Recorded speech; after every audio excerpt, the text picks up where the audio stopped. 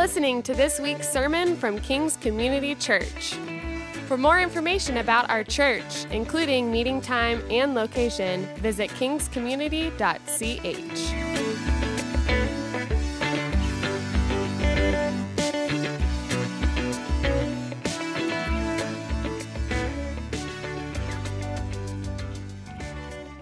Good morning, church. Let me extend my welcome to you. As Doug said, my name is Gabe. It's a joy to be with you worshiping this morning. I'm the lead pastor here at King's Community Church. I want to remind us all that our vision as a church, our hope for this young church plant in New Braunfels is to bring God's story to life in order that we can see lives redeemed, families transformed, communities blessed, and more churches planted. And we do believe that's going to become a reality as we take God's word seriously and apply it to our lives. That's why this sermon series that we're beginning today called You Are Here is good for us. What we're getting into over the next 5 weeks is the foundational building blocks of bringing God's story to life. Now, when I was a kid, I grew up in West Virginia. West Virginia, among other things, is known for beautiful mountains and rolling hills. Every once in a while, my dad would allow my brother and I to go to the golf course with him and some buddies. Sometimes I'd get to share a golf cart with one of my dad's friends who would always lean in before the morning started and say, "You know, golf carts were created to go a lot faster, but someone puts a governor on them so they don't." And then he'd take off, and there's that jolt of starting a golf cart. He'd take off, and the rest of the day riding with him would be getting to the top of a hill, him putting it in neutral and letting gravity take over to the bottom of the hill and up the next hill, just to show what it could do. What does that have to do with us? Church, when we limit our spiritual lives to church activity, to religious experiences, it's like living with a governor on. We're ceasing to tap into the power for which we were created.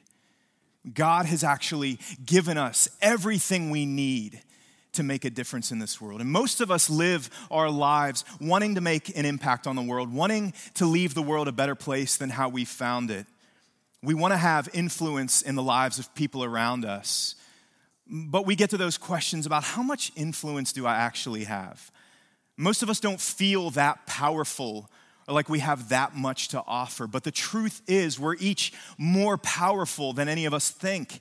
God has given us all the resources and opportunities to be used in our circles of influence, and we're each uniquely positioned to bring glory to Him, to demonstrate that power, to make a difference. But I believe the choice of whether we're going to do that is ours. From the beginning of the Bible, throughout all of human history, our identity and our purpose have been told to us. They haven't changed. We were created to make a difference. You think about it from the beginning of the story of the Bible starts in the book of Genesis. Genesis means origins or beginnings. From the very beginning of the beginning, we're told this. In the beginning, God created the heavens and the earth. That's the beautiful first verse of the Bible. What does that tell us? In the beginning, God created the heavens and the earth. It should tell us that chapter 1 of Genesis is not about how God created. Chapter 1 of Genesis is not really about what God created. Genesis chapter 1 is about who created. Genesis chapter 1 is about the truth that everything exists by God, through God, and for God. And later on in that first chapter of the Bible, we see that humanity, people, men and women, were created in God's image. We were created in the image of God, and we were given instructions to multiply, to fill the earth, and to rule over it. Humanity was created different than the rest of creation. We were set apart from the rest of creation to represent God in the world and multiply. As the story of the Bible goes, it didn't take very long for humanity to screw that up. We get to Genesis chapter 3. And while we were created to worship our Creator, we exchanged the truth about God for a lie. And people chose to worship creation instead of worshiping the Creator God. That distorted everything. It twisted everything. It perverted everything. It fractured everything. Even that original mission that God gave for humanity. See, anytime we hear about the people of God multiplying in the Bible, we should be thinking about it in terms of physical multiplication and spiritual multiplication. It should have been one and the same, but even that was fractured by the fall, and humanity was able to reproduce, but not necessarily reproduce worshipers of God. Everything was fractured by the fall. And how did God respond when people rebelled against him and trusted that creation would make them happy instead of their creator God? Well, he could have justifiably wiped out all of people and all of creation. Genesis 3 tells us that God came into the garden where Adam and Eve were like a rushing wind. And God asked a question. It's interesting that the being in the universe that knows everything about everything would ask a question in response to sin. See, Adam and Eve were created, and the Bible says they were naked and unashamed, and I don't even know what that's like. But in that, when they sinned, the first thing they did was cover themselves up and hide.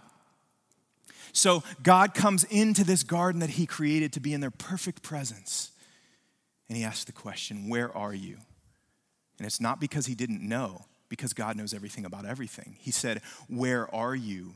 Because he was giving them an opportunity to step back into right standing with him. So from the inception of sin, God begins this pattern of mercy, of not giving them the punishment that they deserve. And in the midst of that, he explains to them that there's going to be consequences without condemnation. He's not going to wipe them out. He's actually going to allow them to continue on. God is going to continue his mission to allow people to fill the earth in order that they can rule over it and represent him in all of creation. Allowing them to continue reproducing is God demonstrating grace.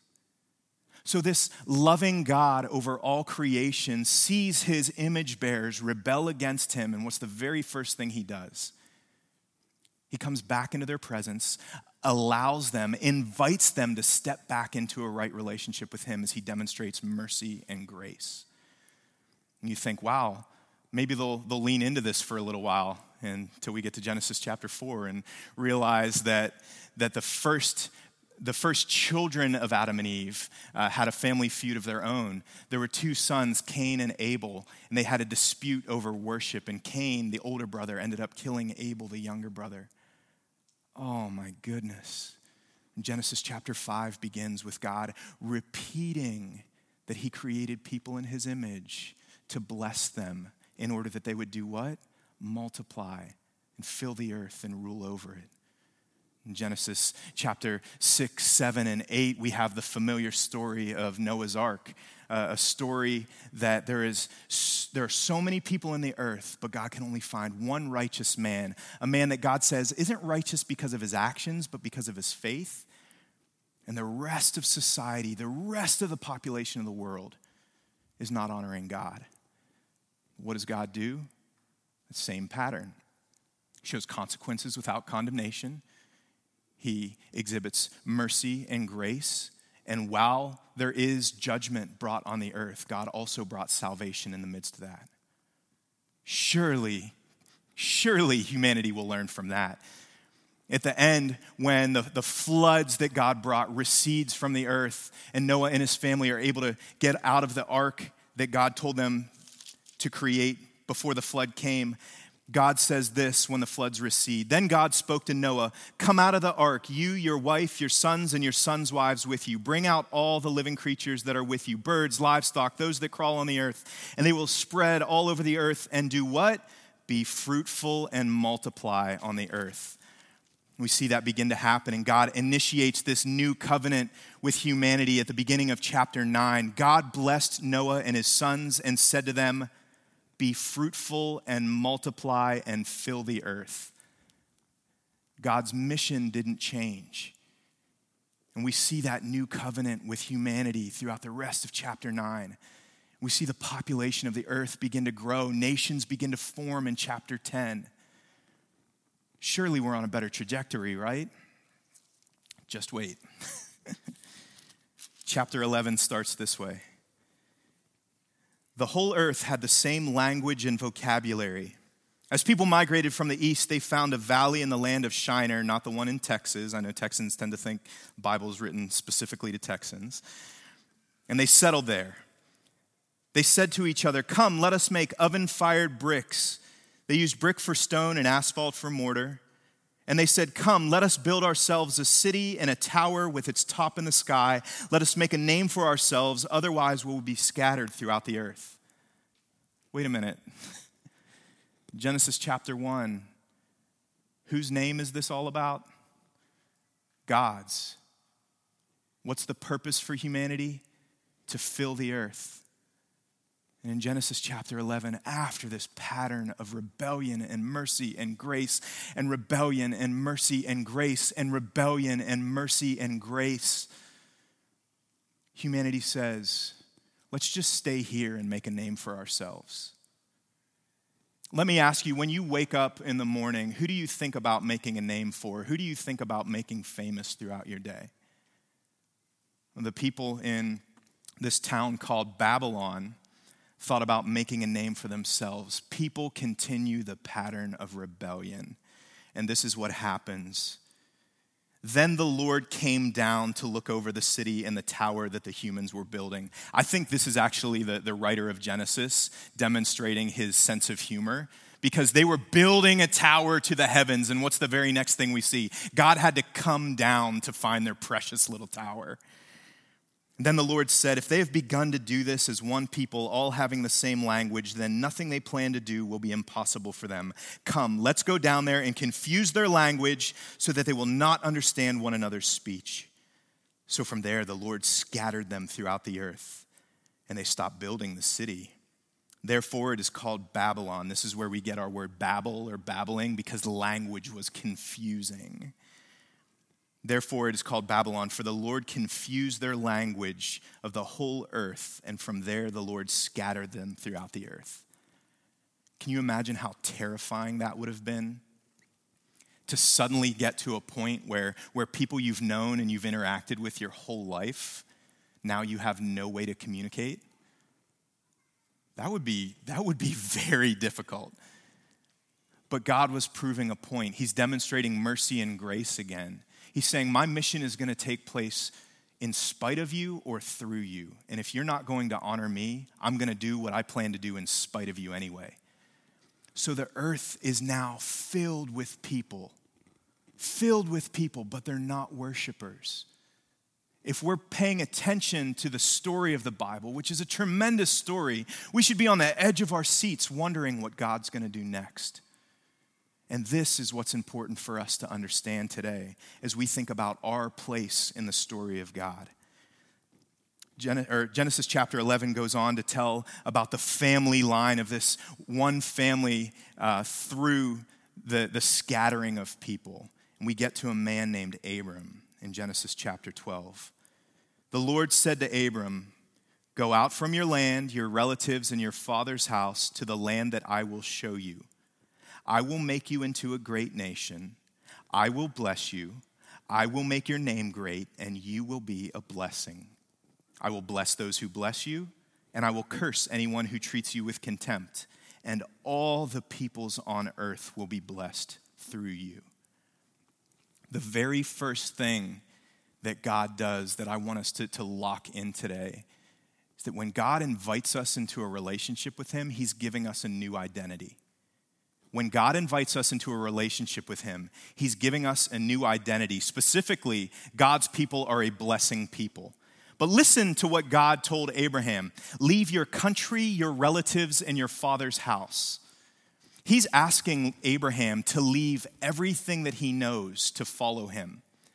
They would have remembered the terror of what happened as different nations were formed based on languages and cultures and safety. God is asking Abraham to leave everything that he knows in order to follow God. This wasn't like God saying, "Abraham, it's time for you to go to college. We're going to go out on this adventure. This is going to be a new season of life." They didn't do that. This wasn't Abraham having an entrepreneurial spirit saying, "I want to start something new, so I'm just going to take initiative and go do this on my own." They didn't do that. Your identity and your work were rooted in your father's identity and your work. You carried on the name and you carried on the family business. But God is saying, you're going to have to leave everything you know and follow me. What would you question if you were Abram at that point? my first question would be, how can I be sure that this is the voice of God? How can I be sure that this is God speaking to me and not those shrimp tacos that I let sit in the fridge for just a little bit too long that I ate last night? How do I know it's not that stirring up in me? How do I know that this is truly God? I think the answer is actually not that difficult. I think Abram is able to look back at the history of God's character and the way God works and see that it's God. But have you ever struggled with that fear before? Have you ever struggled when you've been confronted with an opportunity to do something or to speak something good into the life of someone else, and you get hung up with the paralysis of analysis, right? You're thinking about it so much that the opportunity passes you by. Then you're looking at it in the rearview mirror saying, I should have done this, I could have done that. But you missed it because you weren't sure that was God talking to you. How does Abram know that this is God speaking to him? He looks at God's character. He looks at God's pattern throughout human history and says, this has to be God because this is how God works. God is consistent. His mission doesn't change from the beginning. He wants us to fill the earth with the knowledge of his love and goodness, and that can't be experienced apart from him. So he's sending Abram out into the world to be a blessing, to bring God's presence into the world the way it was designed to be from the beginning. This also teaches us the lesson that following God will require you to leave some things. Following God will require you to leave some things. For Abraham, he has to leave his country, his relatives, his father's house. We should note that God loves us as we are. God loves us so much that he's willing to meet us where we are. But God loves us far too much to allow us to stay the way that we are and to remain where we are in life. And he doesn't say, clean up your act and come with me. He says, I want to invite you back into my presence, regardless of where you are right now. But for all of us, we're going to have to leave some things behind when we follow God. Some of them are going to seem like good things. Some of them are going to seem like things that aren't inherently bad. Maybe you find your identity in your work. Maybe you find your identity in being a perfect parent, or at least coming across that way. Being a good parent, being a good supervisor or employee aren't inherently bad things, but if those take the place of what God should be in your life, if those are the things that force you to think about how you're going to schedule your week instead of scheduling your week for the glory of God, you may have to leave those primary identities behind and come and follow God. Others of us are wrapped up in behavior that identifies us. Maybe it's an unhealthy or dysfunctional relationship. Maybe it's an addiction or a habit that's really preventing us from worshiping God. God's saying, I invite you from where you are to come follow me, to come with me. But you're going to have to leave something behind to do that. He loves us where we are, but he invites us to leave the things that are inhibiting us from him behind in order that we come and follow him.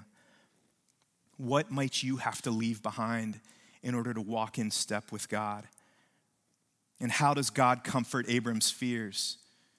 When he tells Abram to go out and be a blessing, he promises that he's going to show Abram the place that he's going to take him. God's going to stay with him. If our greatest problem is separation from God, the greatest gift that God can give us is his own presence. If our greatest problem is truly sin and being separated from God, the greatest gift God can give us is his presence. And God is inviting us to say, where I move, you move, right? God is saying, when I go, I want you to come with me. Isn't that a beautiful invitation? If you want to be in the presence of God, you need to be where God is moving. And God is always out moving among people. And then he says, after he tells Abram to leave, to go, 2 times God tells Abraham, I will make you into something. He says, I will make you into a great nation and I will make your name great.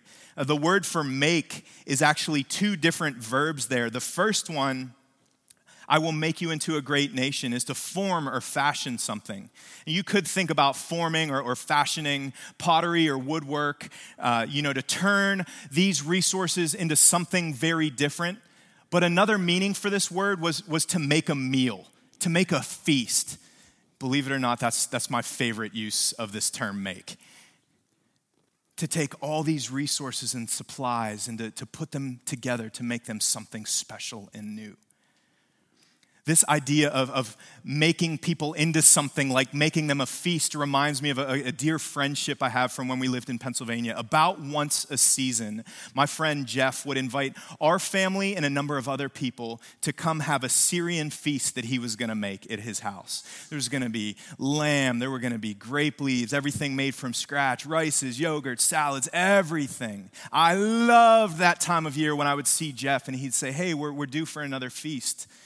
Are you going to come? It's like whatever's on the calendar that day is getting moved because we're going to this Syrian feast. Whenever Jeff would talk about it, it would make me crave the meal immediately. Then whenever we'd show up at the house, before you could see anything, you could smell it, and it would make you crave it even more. Then you'd get to look at it before you could just dive in. You had to look at it and let that aroma trickle up into your nose. When you looked at it, you craved it even more. And it was one of those meals that the more you ate, the more you wanted to eat because you didn't know when you were going to get it again exactly. So you'd eat until you were a little bit uncomfortably full. Everything about that feast made me crave it more. And in the same way, the presence of the people of God should make others crave God more. Your presence in other people's lives should make other people crave God more. When they see the way you live, the way you speak, the way you steward the resources that you have been blessed with, it should cause them to crave God more. Even if they can't articulate that. But the way we live should be like God has made us into this feast that draws people in to share what we have. And it's not just our stuff, it's God himself. What does it mean that God is making you into something? It means he's going to use your life experiences, the resources he's given you, and your present circumstances to produce something for his glory and for others' good. And let me assure you that God doesn't waste anything. He will use your strengths and he will use your wounds. He will use everything to make you like an aroma that causes people to crave God. You think about this figurehead that we talked about the last several weeks, David, this man of great faith, this man after God's own heart in the Old Testament. King David, before he was King David, was still a warrior and a poet. And God redeemed those things to use them for his glory. Things that were already wired into David's DNA. But then you look into the New Testament and someone like this great guy, Paul, that we talk a lot about. Paul wrote letters to various churches telling them about how to live to glorify God. And in his second letter to the Corinthian church, Paul promised them, "Blessed be the God of all comfort, who comforts you in your affliction in order that you may comfort others in any affliction." Do you hear what he tells them? God will redeem your pain and he will comfort you in order that you will be equipped to redeem the pain of others. God will use your strengths. God will use your wounds. God will use anything God wants to use to bring his glory and good for others. Do you believe that you were made to glorify God in every circumstance in life? And God tells them, I'm going to bless you. And as I bless you and you steward your blessings, you will grow numerically. I am going to make your name famous throughout the earth. You see, the people in the Tower of Babel in Genesis chapter 11 wanted to make a name for themselves. Now, God is telling Abram, I'm going to make a name for you, and it's going to be a great name. But that only works when Abram is being a representative of the God who sent him. We have been given a new identity, and that is to be what God intended us to be in the first place. Image bearers representing God to others, showing and telling the good news of the gospel. Showing and telling the good news of who God is, the God who is generous, the God who is loving, the God who is merciful, the God who is gracious, the God who blesses indiscriminately. That's how Abram's people are called to live. The more time people spend with you, the more natural it should seem for them to take their next step with God, whether they seem 7 steps away or 7,000 steps away. Your presence in their life should cause them to crave God more. We've been given a new identity as a blessing people. And the next thing that we're told is that we've been set apart from the world to be sent back into the world. God tells Abraham, go and be a blessing and bless all the peoples of the earth. They will all be blessed by you. This is beautiful because here's the beginning of God's plan to bring redemption to the world. God's not calling them to tell people, come to our services every weekend. He's saying, go to all the nations and represent me to them. This is where the church in our culture has to grow a lot. We actually have to shift our perspective from internally focused to externally focused. Only through a shift from being internally focused to being externally focused will we really begin to live in the power that we were created to live in. When we're internally focused, we tend to treat Christianity like it's a club that we get to be a part of. And we tend to measure our effectiveness by how good's your music on the weekend and how many things are you a part of in church activity. But to have an external focus is to begin thinking about how is God's love and character being demonstrated in your life every day, all day. Internally focused churches can tend to live based on fear. Externally focused churches tend to live based on power. Let me explain that. When churches become insulated and inward focused, we tend to be filled with people who fear that the world is going to infect us, so we need to stay away from the world. Churches that operate externally, they think about the power that they're bringing into the world, tend to believe they have the antidote and the world needs it, and they're going to go at all costs to bring that antidote to the world. Do you live based on fear, insulating yourself from others, or do you believe that you have power to go bring hope and healing to a world in desperate need of it? We need to make the shift of thinking about our effectiveness from not filling our calendars with church activity, but how much are we going into the world bringing God's presence to it? Do you believe God wants to use you to bring others to him? Do you believe that? Do you believe God wants to use you to bring others to him? What do you specifically ask God to do through your life? Because as I said before, God's going to work through you or he's going to work in spite of you. But our joyful purpose is found in moving where God moves, and he's always moving among other people. You might be thinking, maybe God's going to move through someone else. Maybe God moves through pastoral staff and church staff, but surely not me. Maybe it's people who volunteer extra or who have read the Bible through and through, but God's not going to work through me. Let me reframe the question that you need to ask. The question isn't whether you are qualified to carry out the mission of God. The question is, how qualified is God to keep his promises? Do you believe God is qualified to keep his promise to make his name known throughout the earth? See, it's not about how much capacity you have. It's how much belief you have that you're supposed to honor him by going where he's moving. You look at this relationship between Abraham and God. Abraham is called to go and be a blessing, and God is doing the rest of the heavy lifting. We've been called to follow God, to walk in his presence. Do you believe that you're a part of the solution, that you are a part of the mission of God, that God wants to use you to bring other people into a relationship with him? Think about it this way. There's a very popular series called Mission Impossible, right? Mission Impossible always begins with this impossible task, and then there's a question that follows it up. If you choose to accept. And then every episode or every movie comes around getting the right people involved, and then they handle the impossible mission. I looked it up. That happened 171 times in the TV show and 6 times and counting in movies. Are we beginning to catch on that when the right people are in the equation, none of these impossible missions are actually impossible? They keep figuring it out. How much more possible is it for us, the team that God has assembled, to do this impossible mission when God is committed to it? this seems like a mission that is far too big for any of us, and that's right. But it's not our mission. It's us joining God's mission. Simply put, the role of the church is the role of the people of God throughout all of human history to bless the world.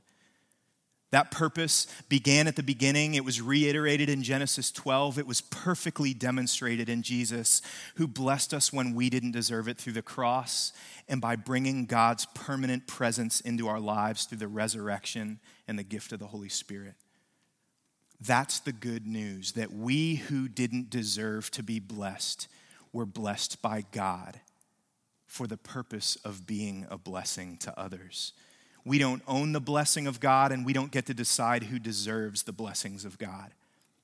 Being a blessing people was passed along from Jesus to the church. Followers of Jesus have inherited the blessing, meaning that we are free to bless everyone, and we are responsible for blessing everyone.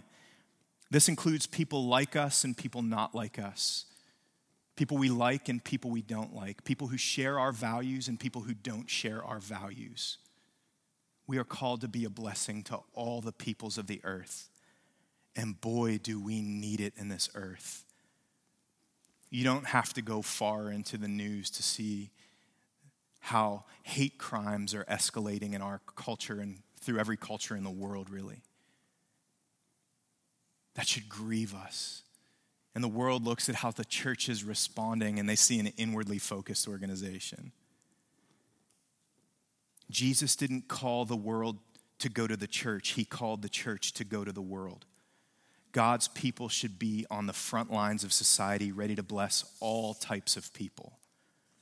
By God's people, that means if you're a follower of Christ, that's you. And we come back to the heart of that question, but how much influence do we really have? Where do we begin? That's the point of this whole sermon series.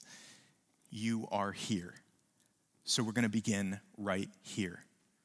We're going to begin right here in a couple of different ways. Over the course of the last 7 months of our church, our young church meeting in this school building, we have done some things to just try to show up and bless this school that we meet in. We have done that to the extent that now the administrators and the guidance counselor are reaching out to us saying, hey, if you really want to bless us, we can help you channel that in a direction. Here are some things that we need. So at the end of last school year, the school counselor reached out to me and said, could you provide toiletries and maybe food and maybe mentoring for people in our school? So throughout this month, and we're going to talk about the practical side of this more in a moment, we're going to swing for the fences and try to do all those things for the school who is asking this church for help. How are we going to live out the power of the gospel? How are we going to live out being a blessing people? We're going to do it by being right here.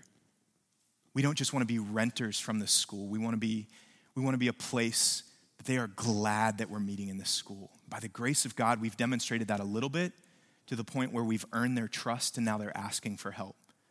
So we need to turn up. How else do we need to live this calling to be a blessing people out in our everyday lives? I think it needs to move from this gathering place into the everyday stuff of life. In fact, I think we need to be very intentional with how we're blessing. I think we should be developing a blessing strategy in our week-to-week lives. If you don't already have a strategy of how you want to bless people in your everyday life where you live, work, and play, here's the baseline I want to give you for this week and maybe the following weeks after that. Go into this week, go from this place with your sight set on blessing 3 people. For some of you, it's going to be like just 3 people. And for others of you, you're like going to be blessed people. Go from this place thinking about your new identity and the purpose that we were all created for, to represent God to the world and to reflect him to the world, and try to bless 3 people. And let me raise the odds a little bit. Make sure one of them doesn't deserve it. That's going to be what's difficult. And when that moment comes, when you're like, is this the time when I'm supposed to do the good thing or say the good thing to bless somebody else? Don't suffer from the paralysis of analysis. Don't catch yourself thinking. But instead, remember you were blessed not because of you, but because of a great and loving God who is merciful and gracious, and he gave you the blessing you didn't deserve. Why? Not so that it would rest in you, but so that it would move through you. If we are truly going to be a blessing people and bless this school and bless everywhere we live, work, and play, we're going to have to start believing God, not just believing in God. And I think that's a major difference. Abraham didn't just believe in God, he believed God. And he put everything at stake to follow God. For us to be a blessing people, we have to believe that God is going before us, working in the lives of others, even if they can't recognize it. We have to believe that God is going to draw people into relationship with him through these little blessings that we start providing everywhere we go. We have to believe that God is going to multiply a people through what he can do and we can't do apart from him. We need to trust that God is going to show up and show off in the lives of others. And I believe God is waiting for us to do that. Will you believe? Because that's what we're called to. Heavenly Father, God, we look at your word and we are in awe of the pattern of mercy and grace that you've shown people throughout all of human history. God, we are no different from the people who have preceded us, who rebelled against you. God, we confess that there are so many times when we've been preoccupied with making a name for ourselves instead of making much of your name. God, we thank you that while we were undeserving, that while we were still sinners, you sent your Son to die for us in order that we could experience the blessing of your presence. And God, we pray that we would steward every blessing that we have for your glory and for the good of others. Would you remind us of our identity, that we were made in your image to be a blessing to represent you in this world? Would you remind us of our calling, that we are set apart from the world? We were made different from the world in order that we could go into the world and bring your presence.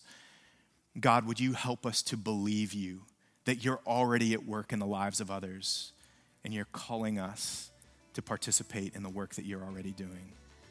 Would you make us a blessing people? And would you help us trust you with the results? In Jesus' name we pray, amen.